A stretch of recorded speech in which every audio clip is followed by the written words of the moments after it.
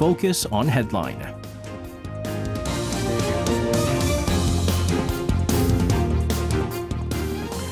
Now let's take a look at what major issues are making the headlines today on Focus on Headline. For this, joining us in the studio today, we have our reporters in Yoon Hae-jung and Chung Ye-in. Guys, welcome back. Good evening. Good evening to you guys. We're going to start things off with South Korea having kicked off its largest ever defense exhibition on Tuesday. This, of course, being the Seoul International Aerospace and Defense Exhibition, or ADEX for short.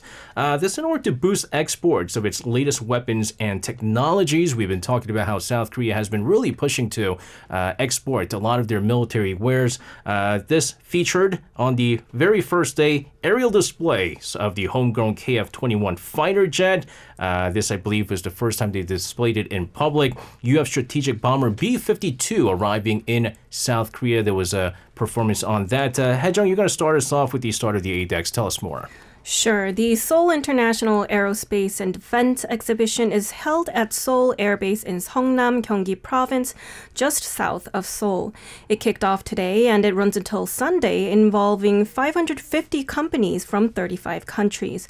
The first 4 days will host various seminars and forums for defense industry officials before the exhibition is open to the general public for the last 2 days. And according to the co-organizing committee, this is the 14th edition of the biennial event launched in 1996, and the 2023 event marks the largest ever edition in terms of the number of exhibitors and visitors, as well as the exhibition area. The event has 2,320 booths this year and is expected to draw some 300,000 visitors compared to the 120,000 at the last show. With 550 companies from 35 countries as exhibitors, with over 114 military and defense officials visiting from 55 countries. And compared to the last show, the number of exhibits has also increased from 60 to more than 100. South Korean fighter jets such as the KF-21, F-35A Stealth, F-15K and F-A-50 will be on display, as well as U.S. military aircraft such as the F-22, which is considered the world's most powerful stealth fighter, and the EA-18G Growler, an American carrier-based electronic warfare aircraft, also being one of the world's best electronic warfare systems, is displayed to the Korean public for the first time. And South Korea's homegrown KF-21 fighter jet conducted a demonstration flight in its public debut, which was joined by U.S. military aircraft, including the F-22 stealth jet, to commemorate the 70th anniversary of the bilateral alliance this year. The nuclear-capable B-52 bomber also flew over the airbase, demonstrating Washington's commitment to security on the Korean peninsula. And although the B-52 is considered a key strategic asset, having been deployed to joint drills between Seoul and Washington, it will mark the first time that one has landed at a South Korean airbase. And Ye-in will have more on this, but during the opening ceremony, President Yoon Suk-yeol pledged to provide support for the country's defense industry, mentioning that South Korea, a country which had relied on international aid and imports in the past, has leaped to become an exporter of cutting-edge fighter planes. Yeah, again, the landing of the B-52 bombers, the U.S. B-52 bombers, is quite significant because I think a lot of people are like, wait a minute, the first time it's ever landed? Yeah, it has kind of flown over the Korean peninsula on multiple occasions on a lot of these joint air drills with the South Korean Air Force, but it's the first time that it's landed. I believe it's landed in a air base in Cheongju, which is some 112 kilometers southeast of Seoul. And obviously, we've mentioned before, North Korea, not a big fan of the B-52 bombers. It's because, as she mentioned, it's nuclear capable, and North Korea is continuously going to say that this is another sign of invasion tactics that's being launched by the United States, and being that it's landed now on South Korea, they're going to probably raise more issues on the front as well. Well, as Hae-jung had hinted, we have President Yoon Suk-yeol taking part in the opening ceremony with a speech at the ADEX 2023. And he also said that Korea's defense industry is writing a new history by creating something out of nothing, he said. Let's get more on this. Yes, so attracting some 550 exhibitors from 35 countries, the 14th and the largest ADEX ever, kicked off with congratulatory remarks from President Yoon at Seoul Air Base in Seongnam City. Now, recognizing how Korea used to be an aid recipient country and relied on imports in the past, but has become a producer/exporter of state-of-the-art fighter jets now, President Yoon called weapons made in Korea, such as KF-21, FA-50, AMSAM, and LSAM, quote, the products of your passion and challenges when addressing the Korean public during his speech. He continued to mention each of the proud Korean weapon products, including the K9 Thunder self-propelled howitzer, which accounts now for half of the world's self-propelled artillery market, the world tier tank K2 Black Panther, the combat infantry fighting vehicle Redback, which has been selected as the preferred choice for the Australian Army's next generation armored vehicle, and the multiple rocket launcher Cheonmu, while reiterating that they are all the future of the Korean defense industry. His remarks were intended to promote the excellence of Korean defense capability as the exhibition was attended by 116 delegations from 57 countries, including senior military officials, CEOs of defense companies, and defense market buyers. So Yoon's view on the defense industry was that it is now a national strategic industry, which is the foundation of Korea's security and economy, noting that defense cooperations are now expanding beyond the export of weapons to further include the supply of equipment and parts, education and training, and research and development. He highlighted the government's commitment to enhance its global competitiveness by providing adequate ecosystem and to build a defense and security cooperation system with Korea's friendly countries.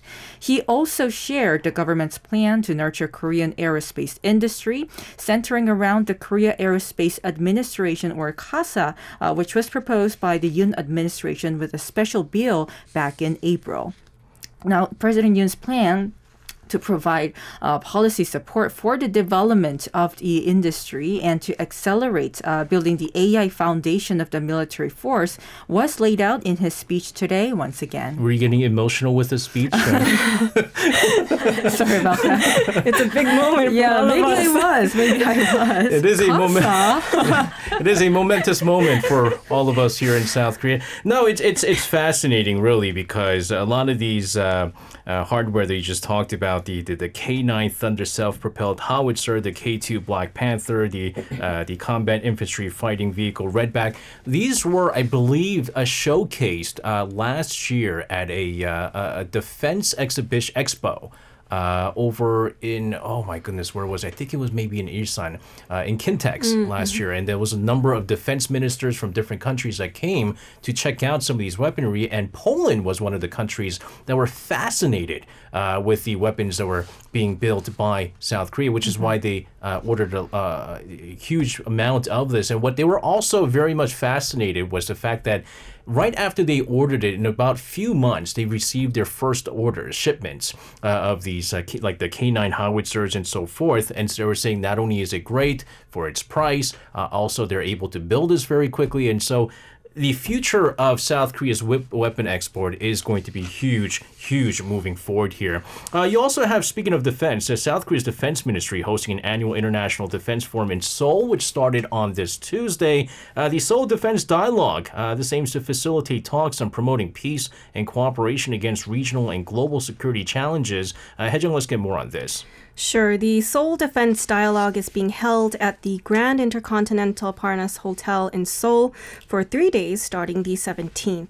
The multilateral security conference will bring together some 800 high-level security officials and civil experts from 56 countries, as well as NATO and the European Union, including minister-level officials from Australia, Malaysia, Mongolia, Brunei, and Fiji. Launched in 2012 to contribute to peace on the Korean Peninsula and promote security cooperation in the region, this year's theme for the 12th edition of the Seoul Defense Dialogue is Cooperation and Solidarity for freedom, peace, and prosperity. Now, this theme aims to explore ways for the international community to jointly respond to the rapidly changing security environment, including the war in Ukraine, strategic rivalries between major countries, as well as non-traditional security threats such as climate change and the recent invasion of Israel by Hamas. Now, today, on the first day of the dialogue, the Defense Ministry hosted the Cybersecurity Working Group Forum. The cyber talks were attended by over 180 officials from 30 countries, such as the US, Japan, Germany, as well as NATO officials. The Space Security Working Group Forum was also held today with more than 150 government and private sector experts from 37 countries, including the US, Germany, France, and India. Discussions were aimed to raise collective awareness of the military use of space and the increasing threats it poses, as well as to share policies and strategies of advanced space nations. The forum will hold an opening ceremony on Wednesday, which is tomorrow, and 3 key plenary sessions and 4 special sessions will take place. The discussion topics will range from the international community's response to North Korea's escalating nuclear threats, efforts for a prosperous Indo-Pacific region, and the military use of AI technology, as well as the significance of the 70th anniversary of the Korean War armistice. In the meantime, South Korea, the U.S., and Japan having completed the establishment of the hotline in accordance with the pledge to consult with one another during regional crises announced at the Trilateral Summit this back in August. It remains to be seen when the hotline will actually be activated and with what agenda. Amid the growing tensions between Israel and Hamas, it seems like the U.S. is pretty much busy, have their hands tied with this issue right now. And there's also speculation that North Korea and China may take advantage of the situation over in Middle East. Yang, let's get more on this. So it was during a South Korean senior government official's phone interview with Yonhap News Agency today that he revealed setting up the trilateral hotline is now complete and the countries have run technical testings already. So the hotline is established by the National Security Councils of the 3 countries, and it will allow the 3 leaders and their national security chiefs to conduct voice and video communications at any time. So the White House Security Council spokesperson also said that it is improving communications capabilities among the 3 countries to ensure sufficient access to secure voice/video communications lines on a regular and timely basis. So the hotline was built, as said, on the pledges for mutual consultation in times of common threat, which was agreed to at the Camp David Summit back in August. So the leaders agreed to form the hotline so as to quickly share information and coordinate closely when any threat or crisis occurs in the region. So now that the installation of the system has been finalized, the question now is when it will actually be operated. The leaders of the 3 countries adopted a document on crisis consultations at their August summit, but did not specifically define what this crisis or threat truly means. So in this context, if the 3 countries actually activate this hotline and conduct consultations at any point, that will serve as a good signpost to see what kind of agenda the trilateral crisis consultations will cover going forward and at what level. Furthermore, there are observations that the launch of the trilateral hotline between South Korea and Japan, though with the U.S. Is now involved, could mark a new milestone in South Korea-Japan relations, as it means that the 2 countries will also directly discuss security issues. In the meantime, we have North Korea reaffirming its long-held but usual stance at the UN that Pyongyang will not give up its nuclear weapons. You also had former U.S. Ambassador to South Korea Harry Harris, who called for strengthened nuclear deterrence for South Korea amid the continuous threats from North Korea. Hejang, let's get more on this. Well, it's not a big surprise that North Korea is once again unwilling to let go of its nuclear weapons. During the first committee of the United Nations General Assembly meeting on Monday, the North Secretary for North Korea's permanent mission to the UN, Kim In-chul, said Pyongyang will not give up its nuclear weapons as it faces continuous threats from the United States. Kim said that the U.S. continues to deploy nuclear assets to the Korean peninsula, which are disguised with claims of being being defensive in nature. He also added that the U.S. continues to conduct nuclear weapons tests despite its condemnation of North Korea's nuclear ambitions and that it has been accelerating a nuclear arms race. Both Seoul and Tokyo denounced Pyongyang's nuclear ambitions as well, calling for the North to give up its nuclear weapons and return to the table for dialogue. Now, meanwhile, during a virtual seminar, former U.S. Ambassador to South Korea, Harry Harris, called for the U.S. to keep strengthening its extended deterrence commitment to South Korea, as he stressed that North Korea's evolving military threats are far greater than before. Harris said that the North has been doubling down on its nuclear and missile programs under an aggressive nuclear policy stipulated in its constitution. However, the former ambassador said it would be a mistake to redeploy U.S. tactical nuclear arms to the Korean peninsula. And Harris, who served from 2018 to 2021, also raised concerns about technological cooperation between Pyongyang and Moscow. You had a chance to watch the UN message by Kim Il-chul, and he really went at it against the United States. I mean, there was a little bit mentioned in regards to South Korea, but most of it was basically on the United States and basically saying that why are you guys always attacking us for making, taking nuclear tests? They've already conducted 6 nuclear tests, right? And they've been faced with a number of UN Security Council resolutions because of that. And they're saying basically, hey, the United States are testing nuclear weapons all the time. What makes it okay for them to do it and not us? And I believe he also raised issues about a lot of these annual military drills that are being conducted by the United States and South Korea. Again, they are going to continue to say that this is going to be a practice for their future invasion, is what they're saying. But the message by Harry Harris, one that I found interesting, was he also said that, according to him, a number of U.S. allies don't really trust the U.S. too much with their quote-unquote extended deterrence. So what this means is that if there's no trust amongst the allies, then these allied countries are going to start to want to make their own nuclear weapons. And that is actually the situation right now, because about earlier this year, up until earlier this year, there was talks about South Korea really pushing to maybe one day have their own nuclear weapons. But of course, that was kind of shot down by Washington and so forth. And then Seoul basically said, this is not going to happen. But that is exactly what we're seeing at this time. And so the U.S. is going, listen, we need to continue to have this extended deterrence over the Korean peninsula so that we prevent more nuclear weapons being put in. But he also did say, like you said, he's against nuclear assets being put into South Korea. So that's that.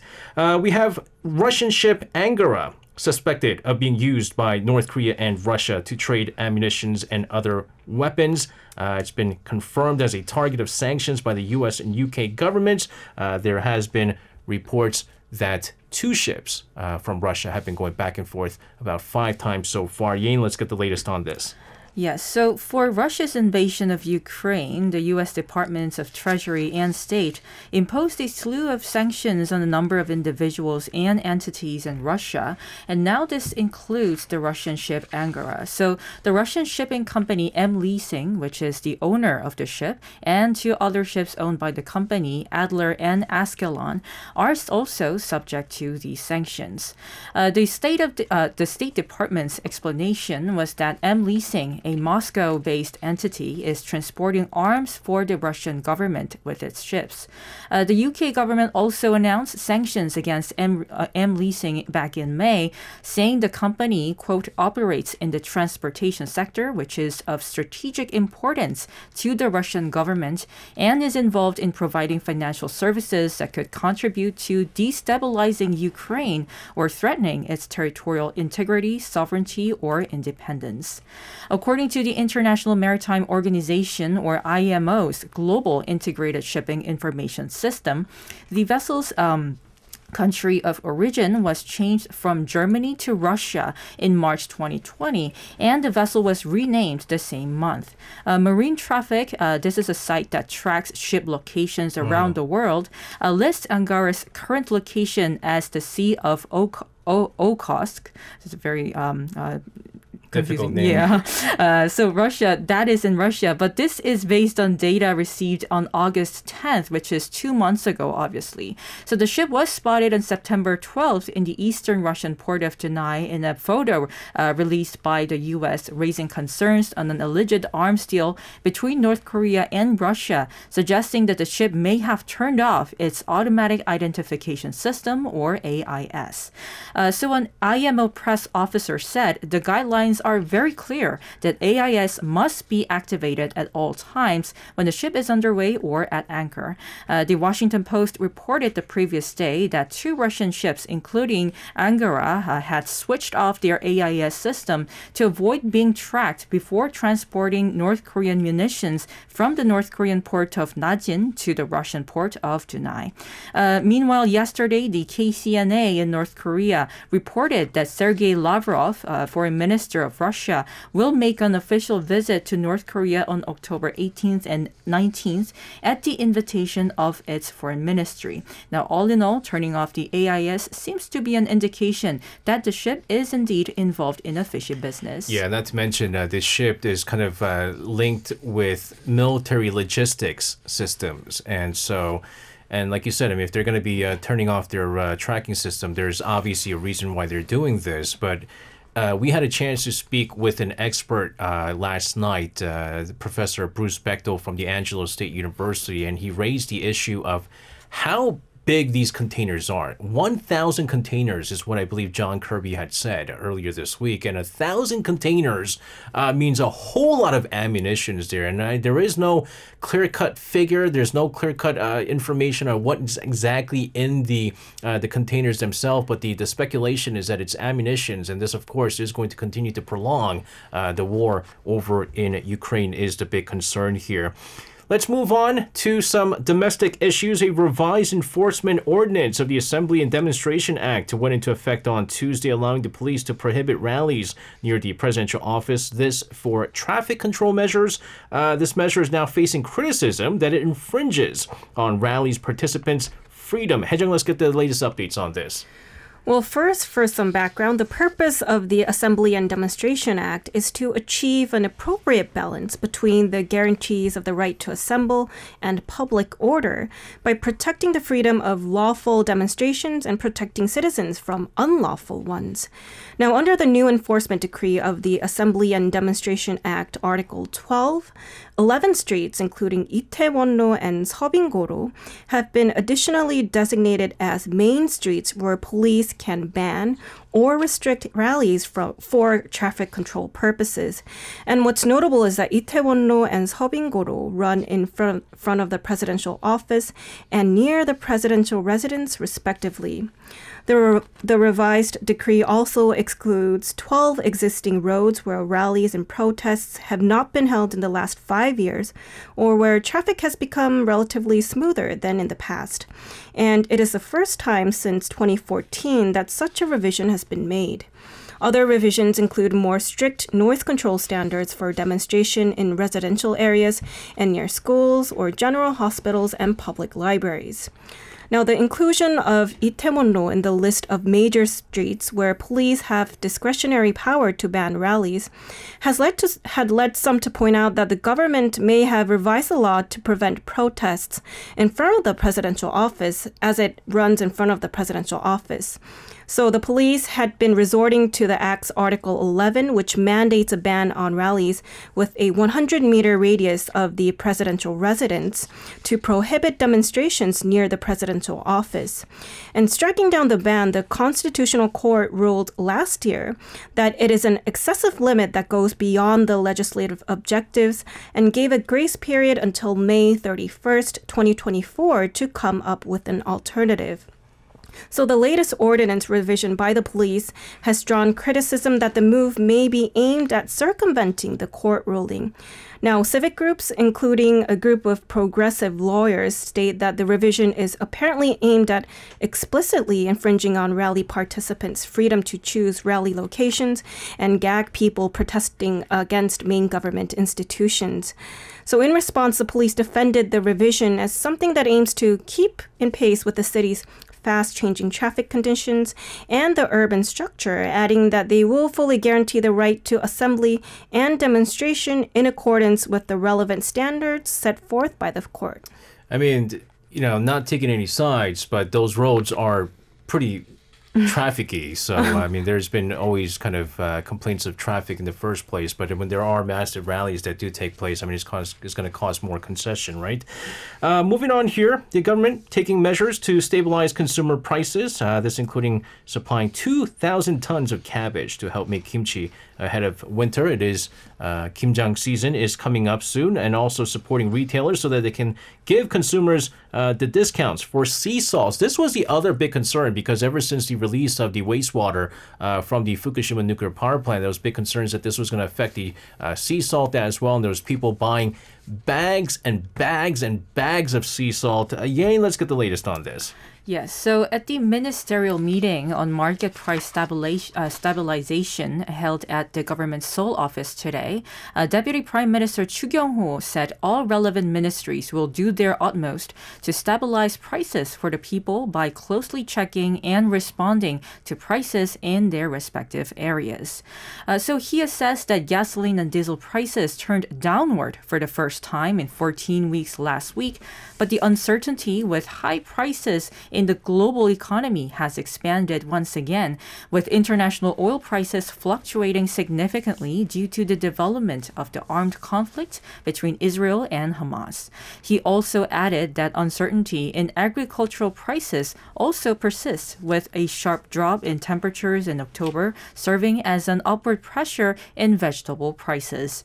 In response, the government plans to supply 2,200 tons of cabbage for 2 weeks starting this week, and the government will provide technical guidance and free supply of necessary chemicals and nutrients to prepare for the possibility of poor growth due to low temperatures.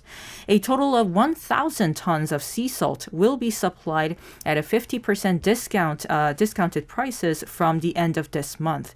Already, sea salt has been sold at a 30% discount at large supermarkets since the 12th of this month.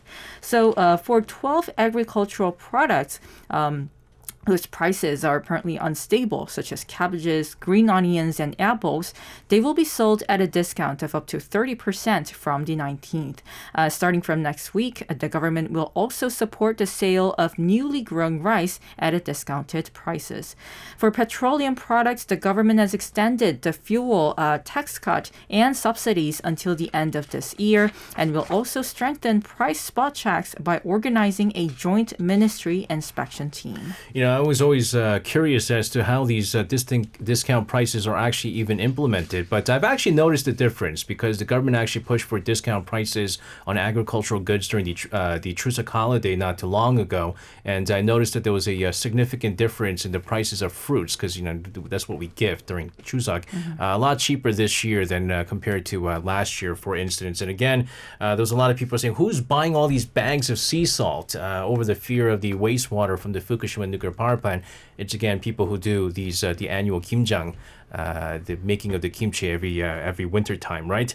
Let's move on here. Go over to the Middle East, where U.S. President Joe Biden is set to pay a solidarity visit to Israel. This on Wednesday local time. This is an effort to mitigate the expansion of the conflict between Israel and Hamas. You have Secretary of State Antony Blinken, who's made 2 trips to Israel since the armed conflict broke out on October 7th, announcing Biden's upcoming visit during a press conference at the U.S. Embassy in Tel Aviv.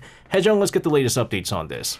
Sure. After an 8-hour marathon meeting with Prime Minister Benjamin Netanyahu and top Israeli officials, Secretary of State Antony Blinken announced President Biden's Wednesday trip and said that the United States and Israel have agreed to develop a plan that will enable humanitarian aid from donor nations and multilateral organizations to reach civilians in Gaza.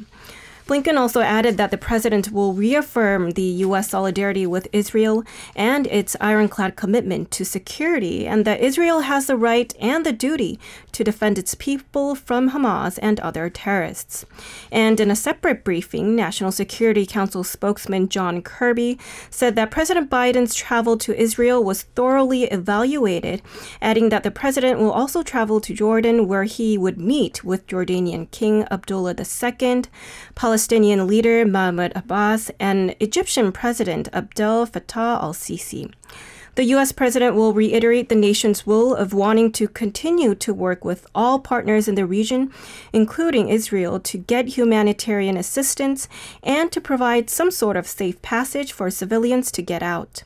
Now, during the visit, Biden is also expected to discuss future options, including a two-state solution that would separate Hamas from the Palestinian people, ousting Hamas politically, and establishing an independent Palestinian government. Now, President Biden was initially scheduled to visit Colorado on the 18th to promote his policy achievements in combating climate change, but he canceled the event with only a few hours to go to visit Israel. Now, it is highly unusual for a U.S. president to cancel an event on the day it is held. And on a related note, in a CBS interview, President Biden reiterated his full support for Israel, but drew the line at sending U.S. troops. However, the Washington Post, citing military officials, reported that more than 4,000 U.S. Navy personnel are currently scheduled to join the U.S. military fleet near the coast of Israel, and that a third aircraft carrier battle group is in the Mediterranean on its way to Israel.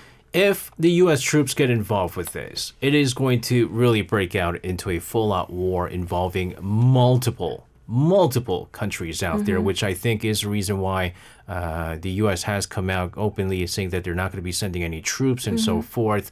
And even Biden coming out that it would be a big mistake for Israel to occupy Gaza was the statement that was made. And I don't think Israel was very keen on those statements, but it was the most politically, I guess, right thing to say for Biden at this time. And now the big concern is whether or not this conflict in the Middle East will ultimately impact the war over in Ukraine is the other issue here. They're all linked. In the meantime, the third Belt and Road International Cooperation Summit Forum, which marks the 10th anniversary of the Belt and Road Initiative. This is, of course, the key policy of Chinese President Xi Jinping. This officially kicked off today on Tuesday. Yin, let's get the details of this. Right. So this year's summit, this is the third one after 2017 and 2019. And this is being held in Beijing starting today and will last for 2 days. This year's theme is building a high-quality Belt and Road together, working hand in hand to realize common development and prosperity. Now, more than 4,000 experts and officials from 140 countries, as well as 30 international organizations, are expected to attend. A business convention and welcoming reception is held on the 17th, and the opening ceremony will be held on the second day, which is tomorrow. President Xi Jinping, he is being the host of the summit. He will deliver his opening remarks tomorrow, where he is expected to look back on 10 years of the initiative and outline its future plans. In addition to the opening ceremony, the second day will feature high-level forums on interconnection, green development, and digital economy, as well as 6 special forums on trade, communication with people, think tank exchanges, the Silk Road, and local and maritime cooperation. The forum is likely to release several documents on the future direction of the Belt and Road Initiative as well. Particular attention is, of course, being paid to the meeting between Russian President Vladimir Putin and Chinese President Xi, as Putin has just traveled to China to attend the summit. Xi and Putin, who will be meeting for the second time this year following their summit in March, are expected to clarify their commitment to keeping the U.S. in check, as well as their stance on some burning global issues, such as the Israeli-Hamas armed conflict. Like the relationship that China and Russia has it's very, very complicated. And I think Russia is very much confused as what kind of relationship they have because, again, traditionally, right, they're allies. This along with North Korea. But China is kind of playing differently. You have Russia and North Korea definitely cooperating, and according to reports, if the reports are true that there's already being arms trade being exchanged between the two sides there, they're definitely cooperating on this front. But China has, I think, made it clear from time and time out that they're not going to get involved with supplying Russia with any weapons to fuel the Ukraine war. And so the big question now is, what kind of support are you? Number one, why invite Putin in the first place? What kind of message is China trying to deliver by inviting Putin? What are they going to discuss? I'm sure that they're going to be talking about their friendly relations and so forth. But it's not reciprocal at this time. China is really not helping out Russia because they know that they need to take care for themselves. And if they do any kind of assistance towards Moscow, that they're going to be further isolated. And China has already been isolated for years now because of this trade war between the United States. And so we'll find out once the summit does take place between President Xi Jinping and President Vladimir Putin. We'll find out what kind of messages are exchanged and how this is going to also impact us. But of course, we'll also talk about this more with Professor Chu Jae-woo, who is going to be connecting with us in the second hour of the show. Guys, thank you very much for coming in with your reports. Have a safe rest of your night, and we'll see you guys again. Thank you. You can listen to Korea Now with me, SJ Lee, by downloading the Arirang Radio application or tune in online by visiting www.arirangradio.com. So make sure you tune in Mondays through Fridays, 6 p.m. to 8 p.m. Korea time.